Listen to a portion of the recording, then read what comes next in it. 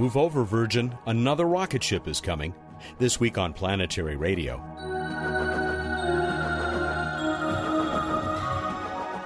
Hi, everyone. Welcome to Public Radio's travel show that takes you to the final frontier. I'm Matt Kaplan. Here and there across North America, and in a few other places around the world, small companies with big dreams are struggling to build rockets that will carry you and me into the realm called space. One that is having some success is X-Corp Aerospace. We'll talk with Douglas Graham of that Mojave, California company about their just-announced Lynx. It may be flying in just 2 years. Bill Nye, the science and planetary guy, is gearing up for the May 25 landing of Phoenix on Mars. Emily Lakdawalla will tell us how much of Pluto the New Horizons spacecraft will and won't reveal. And Bruce Betts will join me to reveal what's up in the current night sky. We've also got a T-shirt for our latest Space Trivia Contest winner. Let's take a look at headlines from around our solar system, beginning with one of the prettiest landmarks on Mars. Emily's blog has pictures of white rock taken by 3 of the Mars Reconnaissance Orbiter's cameras. Go to planetary.org and see if you don't ooh and ah. Remember our show about the J2X engine that will bring humans back to the moon in a few years? NASA says it has successfully completed a series of tests.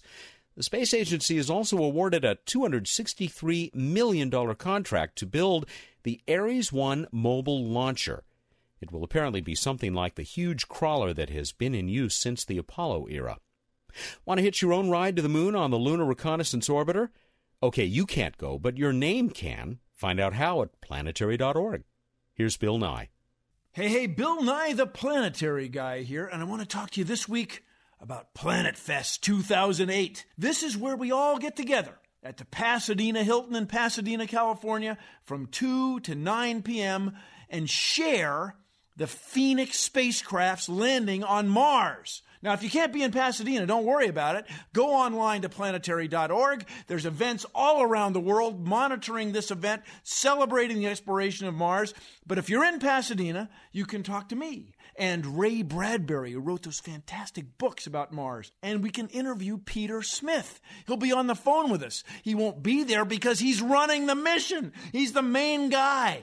We'll land in the Arctic on Mars, the North Pole of Mars, on what we believe to be a big ice sheet of dry ice. And we'll bore down a little ways and look for who knows what. Who knows what we'll discover. Maybe there'll be water. Maybe there'll be evidence of life. That would change the world. And we will share this experience together on May 25th. It's a Sunday. It's going to be a fantastic day on Mars. Well, I got to fly. Bill Nye, the planetary guy.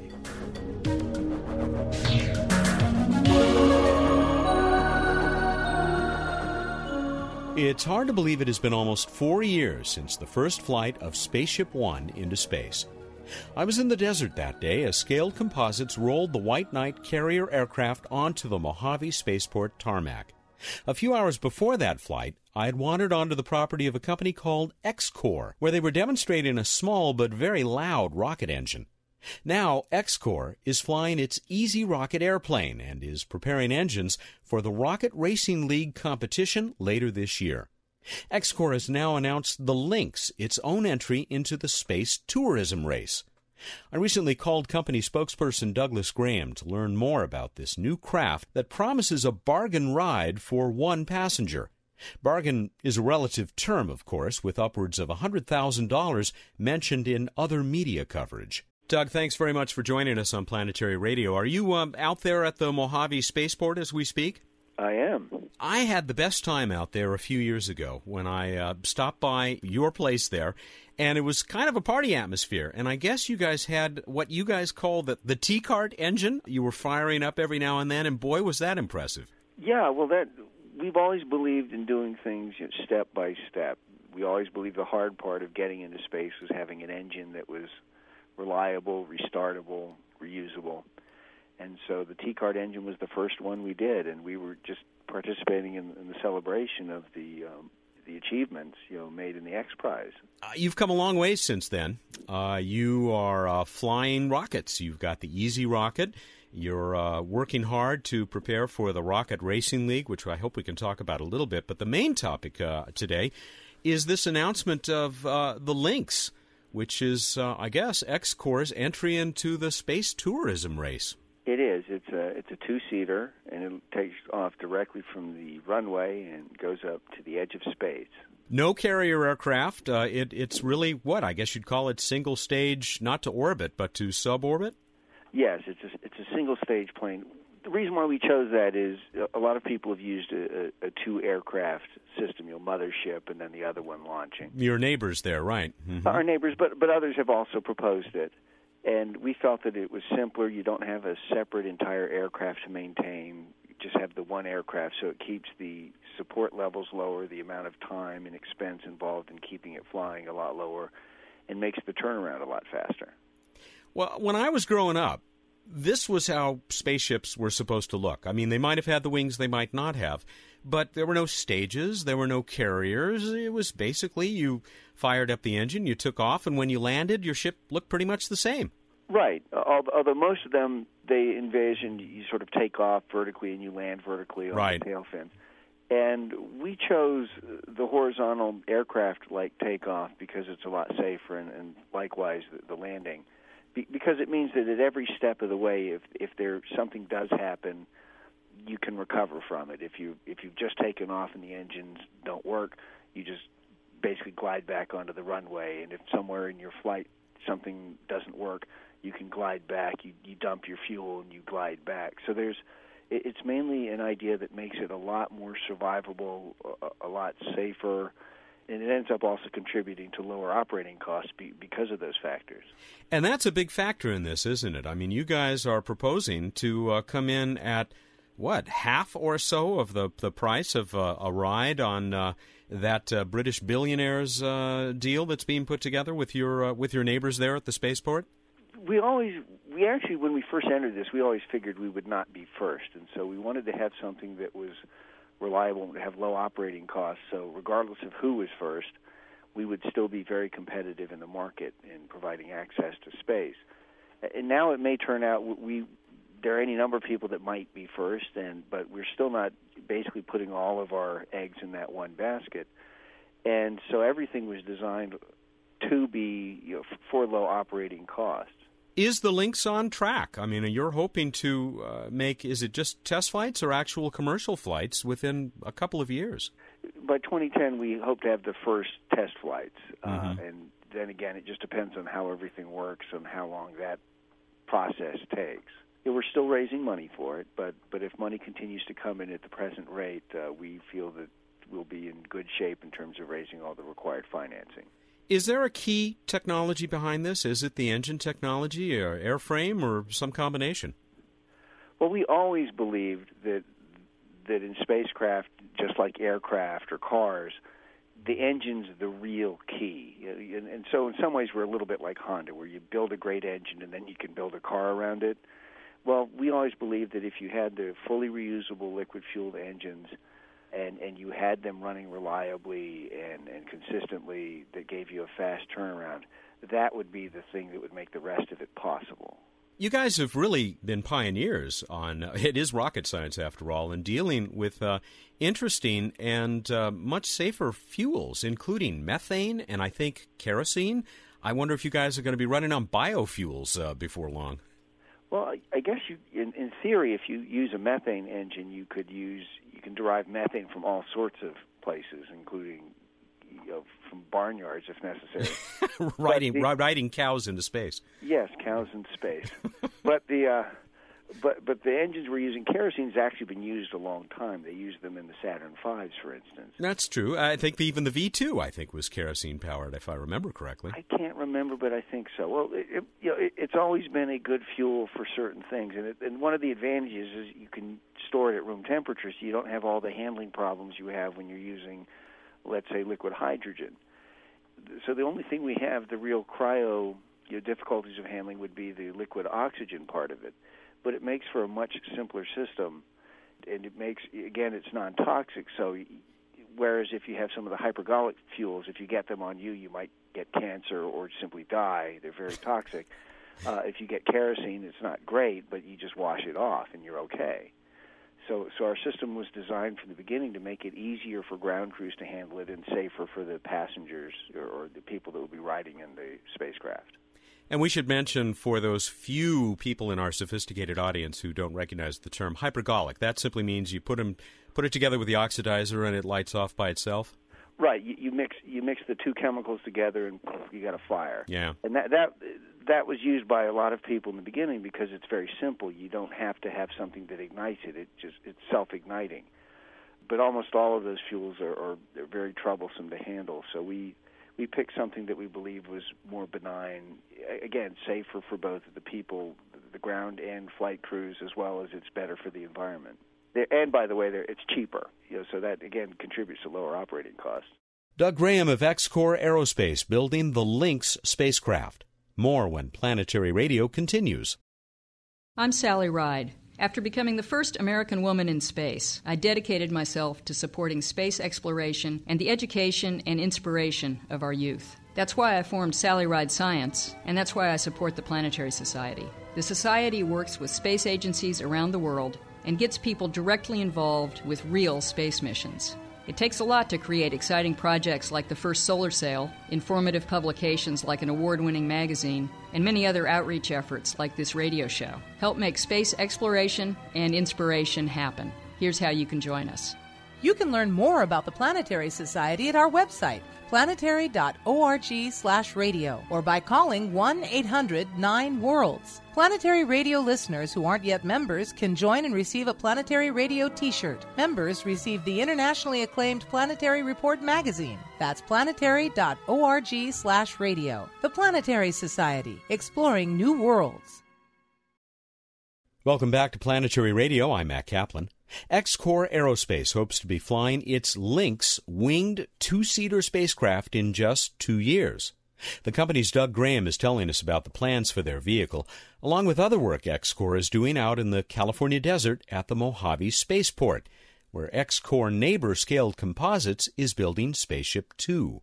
There are some very pretty images on your website in a press release that I've got in front of me, and we'll provide a link to that on our site at planetary.org. There is also a little flight profile graphic, but I wonder if you can sort of take us through the experience that you might have as a paying passenger sitting next to the pilot of the Lynx. Yeah, well, we always like to say that you get a cockpit experience with ours. You're up there where a co-pilot would sit, not in back like cargo. And so you strap in for this front seat ride there on the tarmac. The engines go. You're going to be sort of jolted back in your seat a little bit, but it's a smooth burn. And you go for 3 minutes, get a very high rate of climb, and then the engines cut off, and then you sort of coast up to the apogee of the flight. And from there you can see the thin blue layer of the atmosphere above the Earth. You'll feel about a minute or two of weightlessness, and you'll see the curvature of the Earth. And then you'll begin the descent. And the initial descent, when you pull out of it, it's probably going to be the most G's you'll feel. And then it's going to be long, circular sort of glide back down to Earth. And, again, one of the safety features is if there happens to be a problem, the pilot can fire up the engines and make another pass around if there happens to be a difficulty in the landing. And during that minute or two of weightlessness, are you going to still be strapped in, or you will be strapped in? It's pretty cozy. It's almost like being the co-pilot of a fighter plane or something like that. You're going to be there side by side with the pilot, and there really wouldn't be any space to float around even if you unstrapped. So you're going to be up there in the black. You're going to see the curvature of the Earth. You're going to be weightless.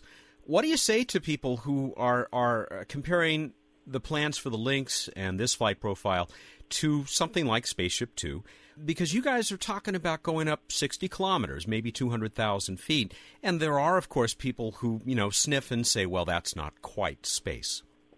Well, Rick Searfoss, who's flown the shuttle 3 times and commanded it once, he said it's still a space experience. If you go outside of the Lynx and you're not wearing a spacesuit, you die. You're in trouble, yeah, right. Yes, so to us, that's pretty much space. And the thing is, the market's going to decide. And people will decide, are they willing to pay a premium to float around a bit and maybe be able to say they've gone a bit higher or not. And a lot of people may take both experiences because ours will be very different. you're right up there again, like where a co-pilot would be. And that'll be a very different sort of experience. And the prices of the various rides, if you want to call them that, are going to reflect that, and the market will decide. Yeah. People will say, I'm willing to pay this much to do this or that to pay the other one. And I have a feeling there are going to be a lot of people that are going to want to take both. And Rick Surfoss, we should mention, is your test pilot. He is. Are you building on experience here? That's a pretty obvious question. I mean, you have had great success with the Easy Rocket. You're about to introduce what people will be flying around in the Rocket Racing League. It sure seems like this is a logical progression. Yeah, we're probably one of the only companies that you're working on a third generation of rocket-powered craft. The Easy Rocket, again, was built on one of Burt Rutan's designs, the Long Easy, and it was a pressure-fed engine system. And then for rocket racing, the Velocity aircraft is used as the basic plane, so there's more of a load in it. We also introduced a significant technological advance, pump-fed fuel. That means you can now use the fuel tanks, the wing tanks that exist in the Velocity, whereas before with a pressure-fed system it would have blown them out. A lot of this technology is going to be used on the Lynx. So the Lynx will be the first where we'll not only be doing the engines, but we're actually going to be designing and building the airframe as well. There are only about 20 of you out there, I'm told. 22, 23. That's a small organization to be building spaceships. And other stuff. I mean, you guys have all kinds of things going on. You've developed this material called non-burnite, aptly named. Yes, well, you can't set it on fire. I mean, it can eventually melt if you get the high enough temperature, but it's not going to burst into flame. And it's got some really interesting and useful qualities in terms of handling cryogenic materials. Its lightweight and durability will make wonderful fuel tanks for spacecraft. Now, I thought that's just one of the many applications we think can be found for it. And is that an example of the kinds of things that folks get into out there on next to the tarmac in Mojave? This whole place is fascinating for the community. It's a very small town out in the middle of the desert, and yet there's so much interesting stuff going on. Where Scaled is here with the Virgin Galactic. There's us. There's Marsden Aerospace, and there are other people out here doing very interesting and advanced stuff that doesn't happen anywhere else. It's sort of an incubator for space technology. And it is such fun. I sure hope that I can make it out there again sometime soon, and I would love to do that when you guys are going to be showing something off. I mean, are there going to be any public tests to the degree you can talk about this, about the rocket racing? We've already done some flight tests of the Rocket Racer. Mm-hmm. And the Rocket Racing League, by the way, has announced that they will be flying our plane at Oshkosh this year. I did read that. So that'll be something to see, and we hope we'll always have some interesting stuff for you to see, and you've always got an open invitation to come out and visit us and look around the hangar. I will be there. Had a great time last time and look forward to the next opportunity. Thanks very much, Doug. Take care. Doug Graham is a spokesperson for X-Core Aerospace out there, as I said, right next to the tarmac at the Mojave Spaceport here in California, out there in the desert, where all kinds of fascinating things are going on, things that are going to make it possible for a lot more of us to make it out up there into the black. Well, we're going to go into the black in a different way, as we do every week, at least by eyesight, with Bruce Betts when we get to our next edition of What's Up. That's right after a visit by Emily.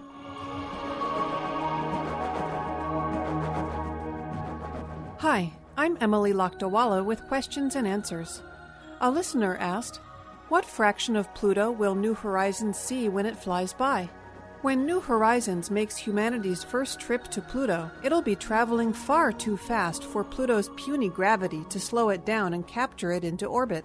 Instead, after a cruise taking more than 9 years, New Horizons will zip by Pluto in an encounter period lasting only 6 months, after which Pluto will be a fading dot in the rearview mirror. It seems unlikely that there will be a return visit to Pluto by any spacecraft for many decades, if at all.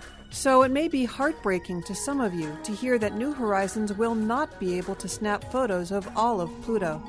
The most important constraint on what New Horizons can see is the season. In July 2015, it'll be summer in Pluto's southern hemisphere, and the sun will be about 50 degrees south of the equator. So as New Horizons watches Pluto rotate, about 17% of the planet, the North Polar regions, will be in permanent winter darkness. However, all isn't lost for North Polar imaging. Sunlight reflects from Pluto's moon Charon and bounces into this winter polar region, and New Horizons should be able to take photos by that dim light, covering the half of Pluto's pole that faces Charon. The other constraint is that Pluto takes about 6.4 Earth days to rotate, so about half of Pluto will only be seen at low resolution, half a Pluto day before closest approach, when New Horizons is still more than 3 million kilometers away. To summarize then, New Horizons will image about 40% of Pluto in sunlight at high resolution, another 40% in sunlight at lower resolution, about 10% the winter pole in Charon light, and about 10% of Pluto won't be seen at all. Here there be dragons. Got a question about the universe? Send it to us at planetaryradio@planetary.org. And now here's Matt with more Planetary Radio.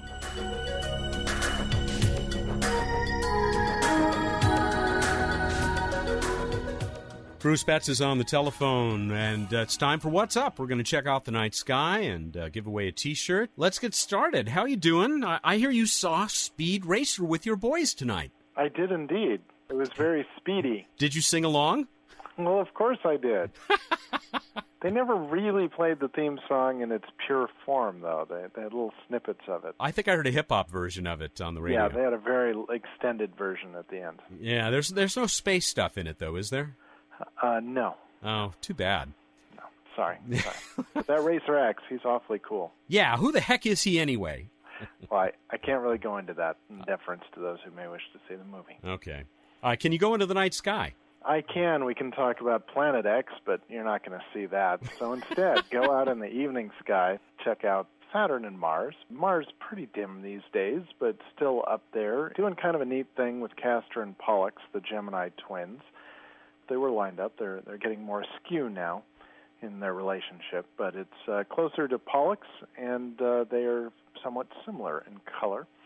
And we've also got Saturn, looking in the evening sky, you'll see that over in the west. And then if you look high overhead, you will see Saturn. And Saturn is hanging out in Leo, very close to its brightest star, Regulus, and they're different colors, and Saturn's kind of a yellowish. And you can check out in the pre-dawn sky or even the nice middle of the night. We've got Jupiter rising, extremely bright. It will be off in the east or very high up in the pre-dawn sky, brightest star-like object up there, easy to check out. So that's what we've got going. Excellent, thank you. On to Random Space Fact. Mercury. Mercury, has this gigantic basin, the Caloris Basin. On the antipode, this is also a vocabulary lesson, the antipode, the antipodal part of Mercury from the Caloris Basin, meaning all the way on the other side of the planet, you get weird terrains, jumbly terrains, to use a technical term, caused presumably by the seismic forces from that massive impact focusing around to the antipode and jumbling up the terrain. Listen, before you go on, I have a confession to make.